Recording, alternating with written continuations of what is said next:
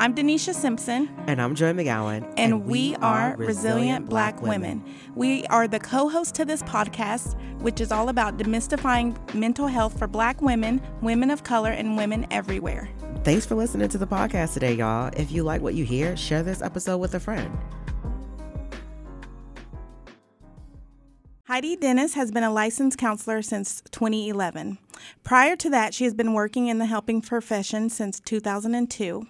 Heidi also had the unique experience of growing up overseas in a third world country. Because of this, she has always had a heart to help those in marginalized communities. Heidi loves to volunteer within these communities.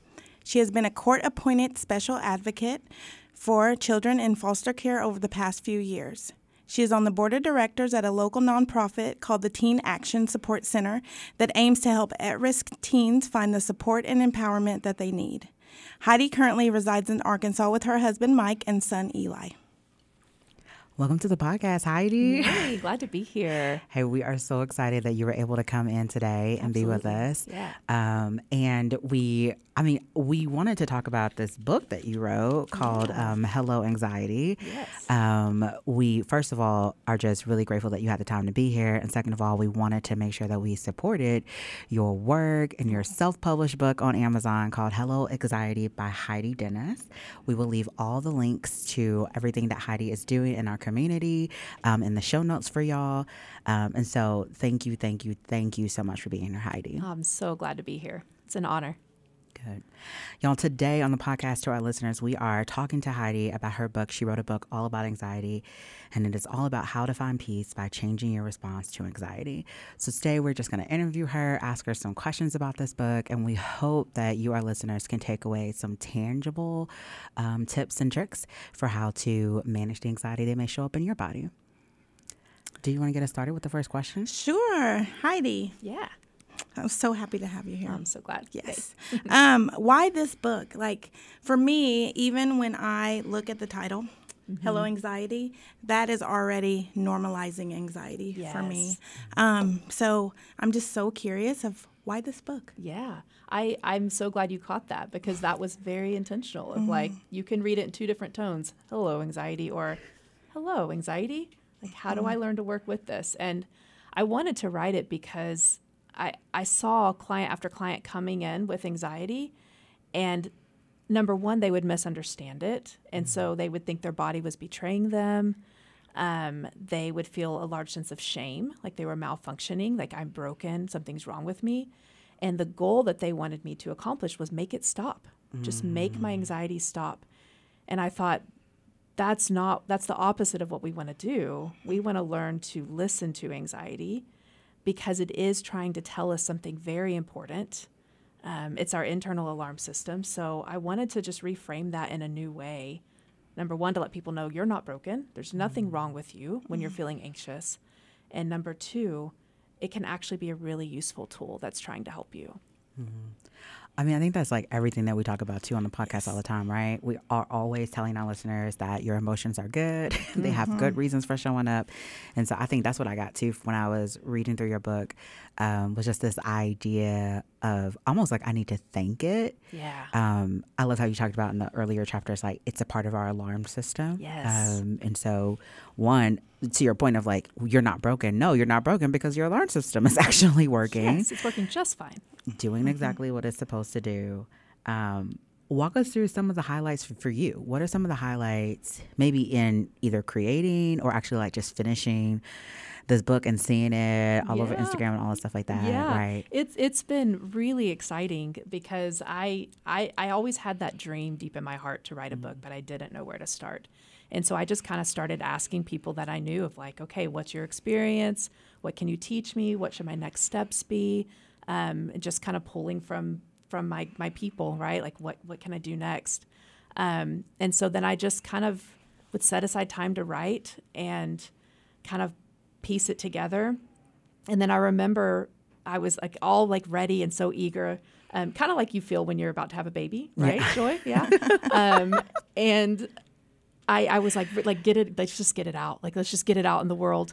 And then I had a thought, but what if it's an ugly baby? what if it's out there and it's an ugly baby? So yeah, some anxiety, for myself, right? Some vulnerability there, but also just an eagerness to get the message out to people that this is a good thing that you're working with anxiety.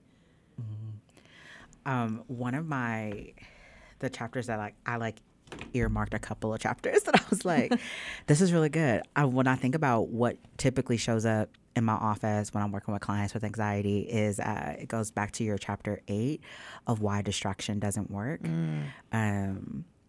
And I really liked how you kind of ended that chapter. You're like, okay, it doesn't work, but this is how it could work. Yes. Only if you don't ignore the alarm system Yes. that you're by. So can you break that down a little bit for us? Tell us, why don't distractions work? And maybe even share whatever you feel comfortable with, how often have we seen clients try to use distractions and thought that this is how I solve my anxiety problem? Right. Yeah. So to answer your question, I'll kind of use an analogy. Yeah. Imagine you're laying in bed and your smoke alarm goes off, right? And you try to distract from it because the noise is annoying, right? Just like anxiety feels annoying. And you just don't want to know what's happening. And so obviously you wouldn't ever do that. You would get up, you would check to see, is there a fire? Is there danger? And then you can disarm it. And then distraction can be a great tool, right? After that. But you always want to check first and say, okay, is there a threat? It's always the first question when it comes to anxiety. And then if there's not a threat, then you can kind of use any number of coping skills, and distraction is one of them. But if you distract before you check, it's going to fight you. It's going to get louder. It's going to try to get your attention because it's trying to protect you. I love that, Heidi. I love how in this book you made space for coping skills to be able to coexist with actually identifying your triggers and getting down to the core issue. Right. Because I think oftentimes clients come in and they're like, coping skills, and they want that fix. Yeah. But even with the lingo that you use in this book, you're like, oh yeah, great, we can get to your coping skills, but first we have to do this other work. Yes. And I love that. Yes. I put it way later in the book Yes. on purpose. And you said that. Yes. I love that. So often what I hear in this book, the pattern that I kept hearing over and over again, is the power of connection. And we talk about that a lot on this podcast. And so one thing that you said in your book is what we would miss if we just totally got rid of our anxiety, right? And one of those was the opportunity to not only respond to ourselves, but to connect with others. So can you just talk about that more, the power of connection through anxiety? Yes. You want to connect both with yourself and with others.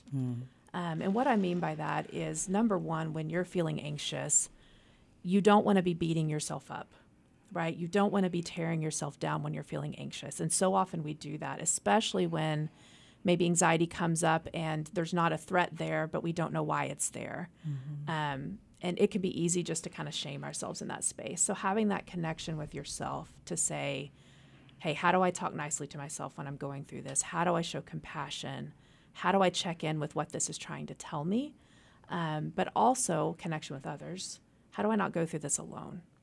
Right? And that connection piece with others really can get right at your nervous system to just calm you and, disarm that alarm system. I was just realizing, y'all, that we did not really define anxiety very well yet. And so I'm wondering if, Heidi, you can tell us, what is your definition for anxiety? Yeah. And, I think you give a really good definition in the book in the first couple of chapters, right, of, the whole neurological system and all those types of things. And so how do you define that for clients? What do you want people to remember about how do they identify, this is what it is, what it does? Yeah. My favorite definition of anxiety is it's just your nervous system responding to a perceived threat. That is all it is. And so your nervous system is so in tune with just kind of scanning the horizon for you and seeing if there's any threat on the horizon. And then it responds accordingly. It pumps your heart rate, it pumps oxygen into your blood, it tenses your muscles so that you're ready for action, right? But the second part of that, I use the word perceived threat very intentionally, because sometimes you feel anxious and there's not a threat. Mm-hmm. That's where people can get kind of confused as to why I'm feeling this. Mm-hmm. And so some of the common reasons why you might be feeling anxiety and a perceived threat when there's not one is maybe you have too many things on your schedule and your nervous system's like, oh, Denisha or Joy has a lot coming up, so we're going to pump that adrenaline and get her ready, right? Which just, makes you feel anxious. Maybe you're walking too fast, right? That can trigger your nervous system. Maybe you're not pausing in between transitions enough and jumping from one thing to another, so the nervous system's like, okay, we're going to stay elevated because we got to get to that next thing. Maybe it's reminding you of a past threat. Right? So it's linking something about your current situation with something that happened in the past that was threatening. And that can be a smell, that can be a time of year, that can be interacting with somebody that used to not be safe for you. So many different things can trigger that we need to just pay attention to. Yeah, right. I often tell clients that I think sometimes anxiety can have me, has us stuck in the past or way too far ahead of myself in the future. And so I love this idea of reminding that anxiety is a perceived threat of either a remembering of a time where I was hurt and my body's trying to keep me safe, or it is my body intentionally saying, hey, we know what's coming next. Right. And so how do we help Joy get ready and stay ready and be ready and all these things, right? So I hope that our listeners can just kind of grab a hold of those definitions of anxiety is really part of the way that your body works to keep you safe, is really what you're saying, which is one of your books of one of your chapters in your book that talks a little bit about my body didn't betray me. Yeah. Just because this anxiety showed up. Right. Can you tell us a little bit about that chapter? Yeah. So when you're recognizing that your body and your nervous system, or anxiety essentially, is trying to protect you, you can see it as less of a betrayal. Yeah. And you can see it as a path towards asking yourself, okay, what am I needing in this space, right? What am I needing? Am I needing connection? Am I needing reassurance? Am I needing to slow down? Am I needing to cut one of those things off my schedule? Am I needing to go to therapy, right? Maybe this is telling me this is bringing up past trauma and I don't know how to bring it back to present, so I need to go seek some resources there. So many different paths that, if we don't see it as a betrayal, can truly lead towards peace. Hey, thanks for listening to the podcast today. We're going to take a quick break and we'll be right back.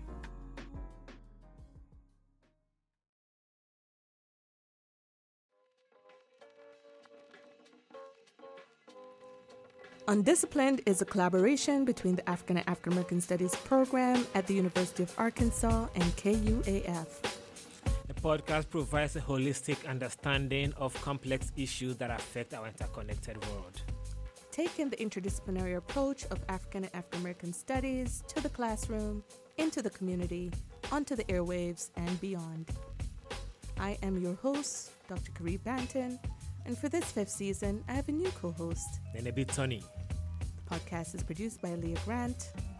And it's available every Wednesday at kuaf.com, Spotify, or wherever you listen to podcasts. Follow the African and African American Studies program and the Undisciplined podcast on Instagram at UARK_AAST or visit kuaf.com to listen to all episodes.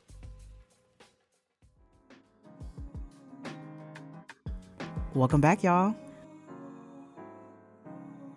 So speaking of the body, Heidi, you've talked about this visual image of running around a building and what happens to our bodies. Yeah. And that was just such a duh.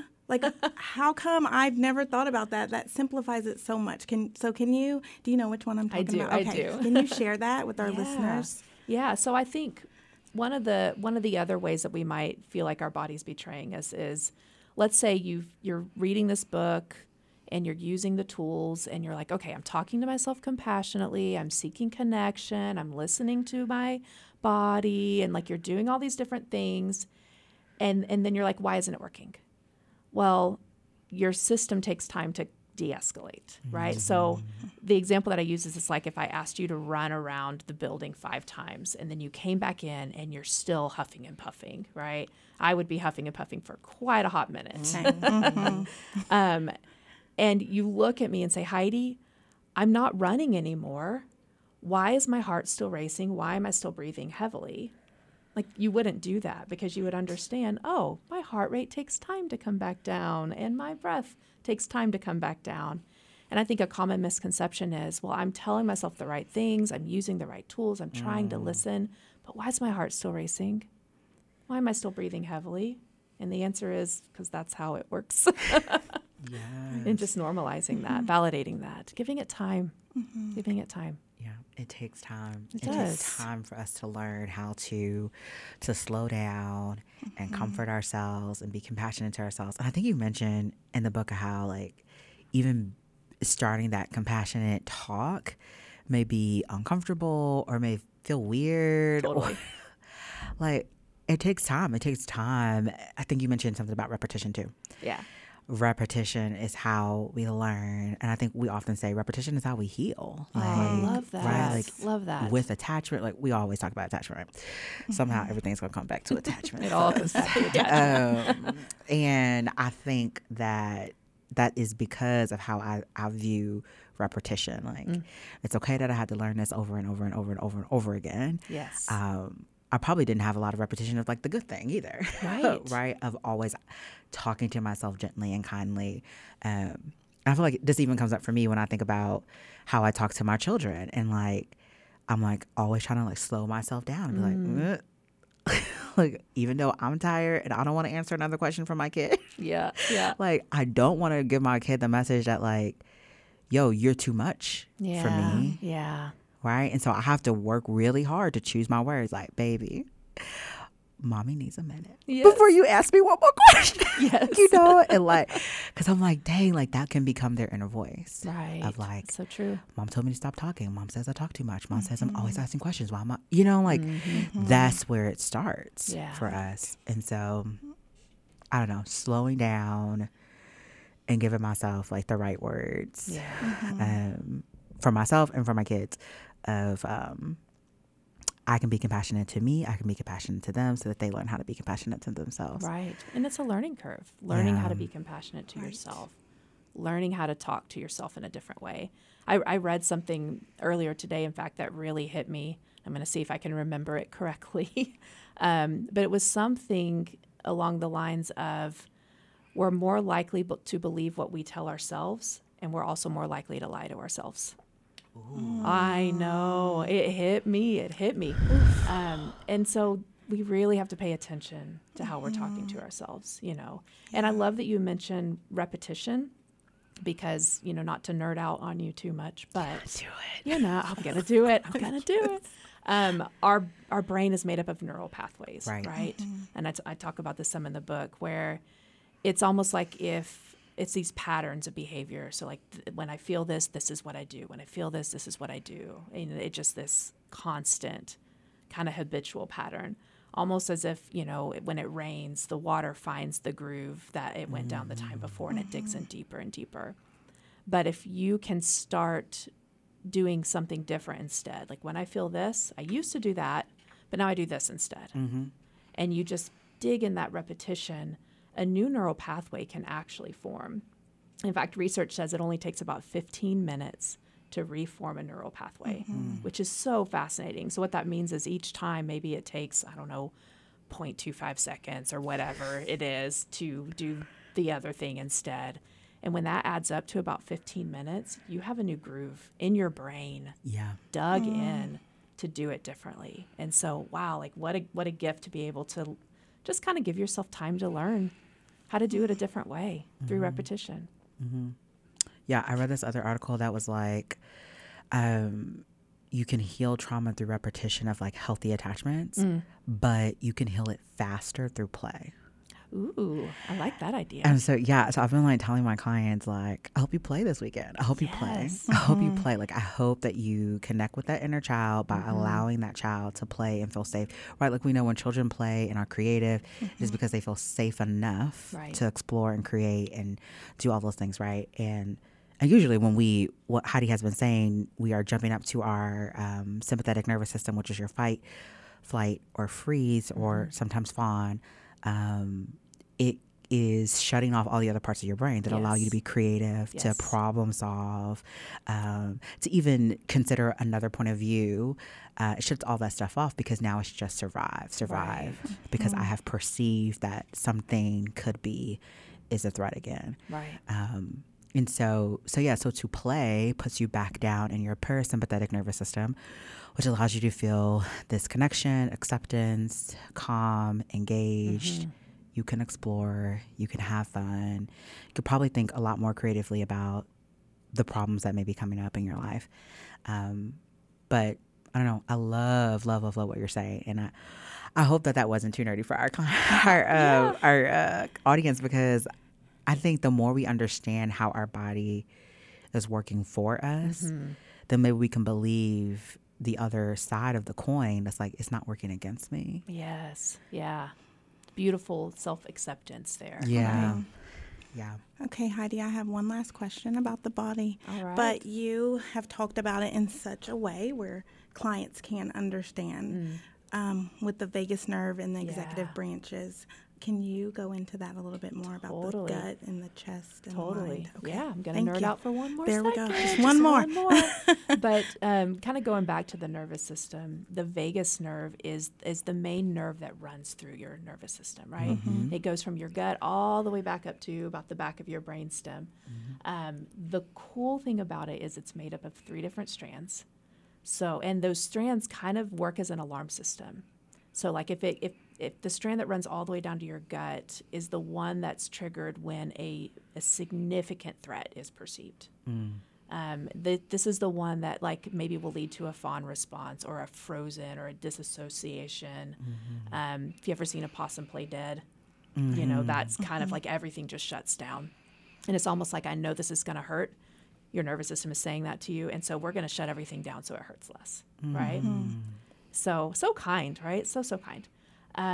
So the middle strand is the one that kind of runs in your chest area. And that's the one where it's like a moderate risk, right? Perceived.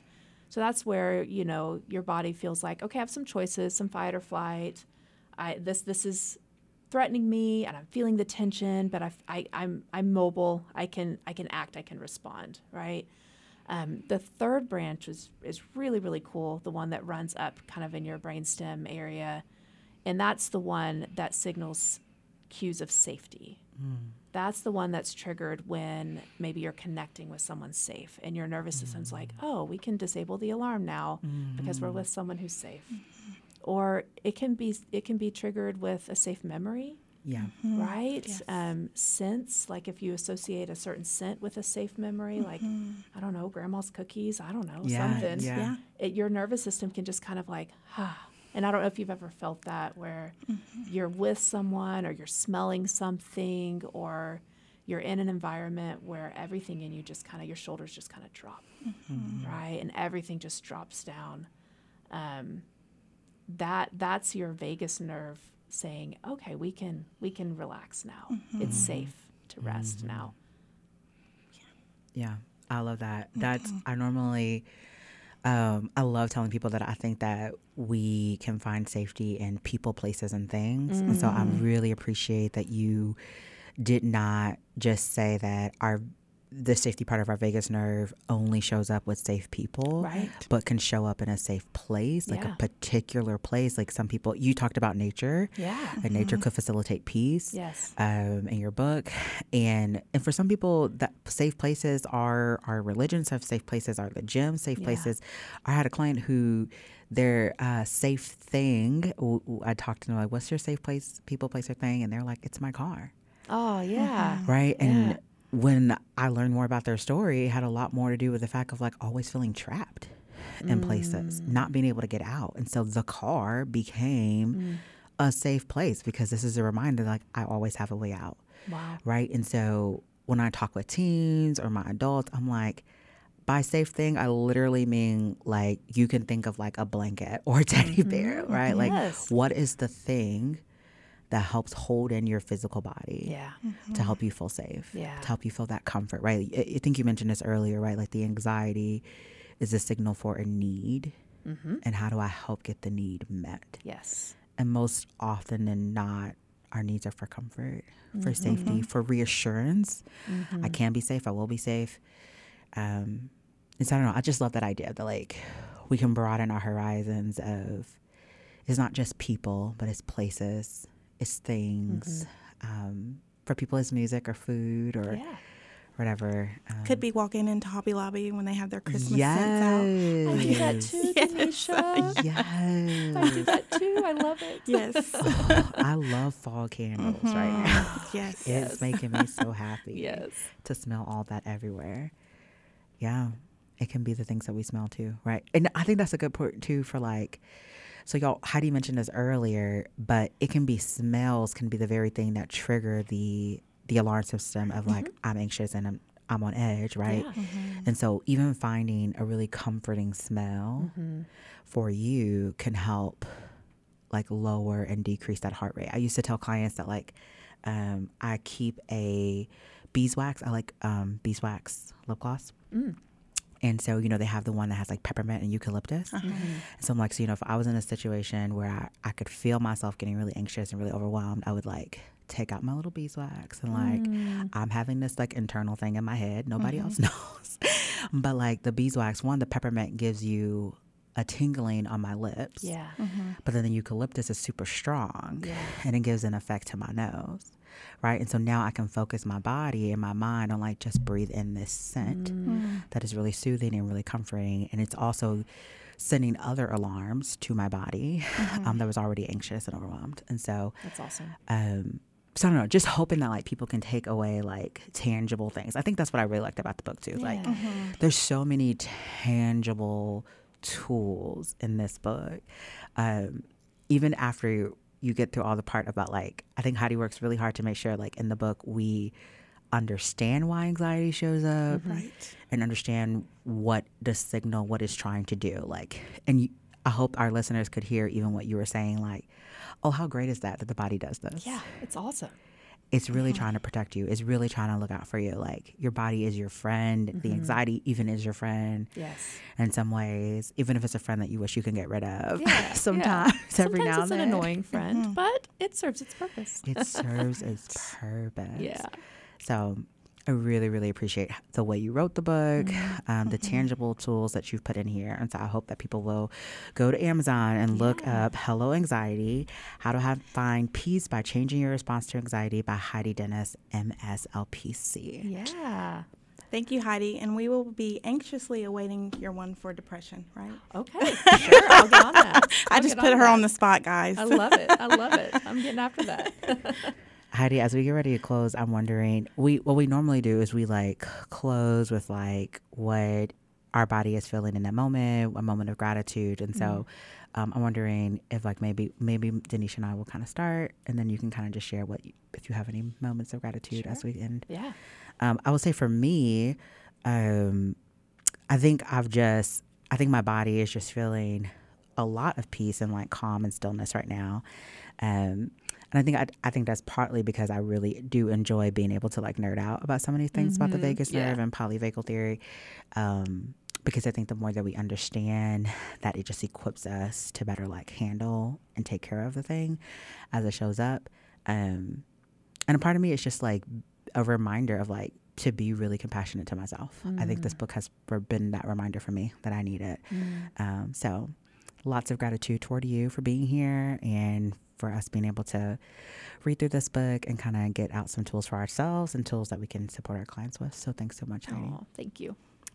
For me, I think right now my body's just feeling a sense of contentment and peace because this book, I feel like, Heidi, it's just everything for working with clients with anxiety and being able to feel more equipped when clients come in the room with that, I'm broken, fix me, then my anxiety goes up because I know that that's not something that needs to be fixed, and to be able to have like a tangible thing that I can pass to them and they understand it has been amazing. Yeah. And so to be able to sit here with you, I'm very grateful for that. So thank you. Yeah. My body's feeling also a sense of gratitude just for the validation of sitting across from two amazing colleagues of mine who I already highly respect, to just be like nodding and saying, yes, yeah, like I believe that too. And just the validation that all three of us just know how important this message is, and just how our hearts just want to get that message out there. And so thank you both for just validating the message and joining with me in spreading it. Absolutely. Yes. Thanks so much for being here, Heidi. Thank we you, appreciate Heidi. you.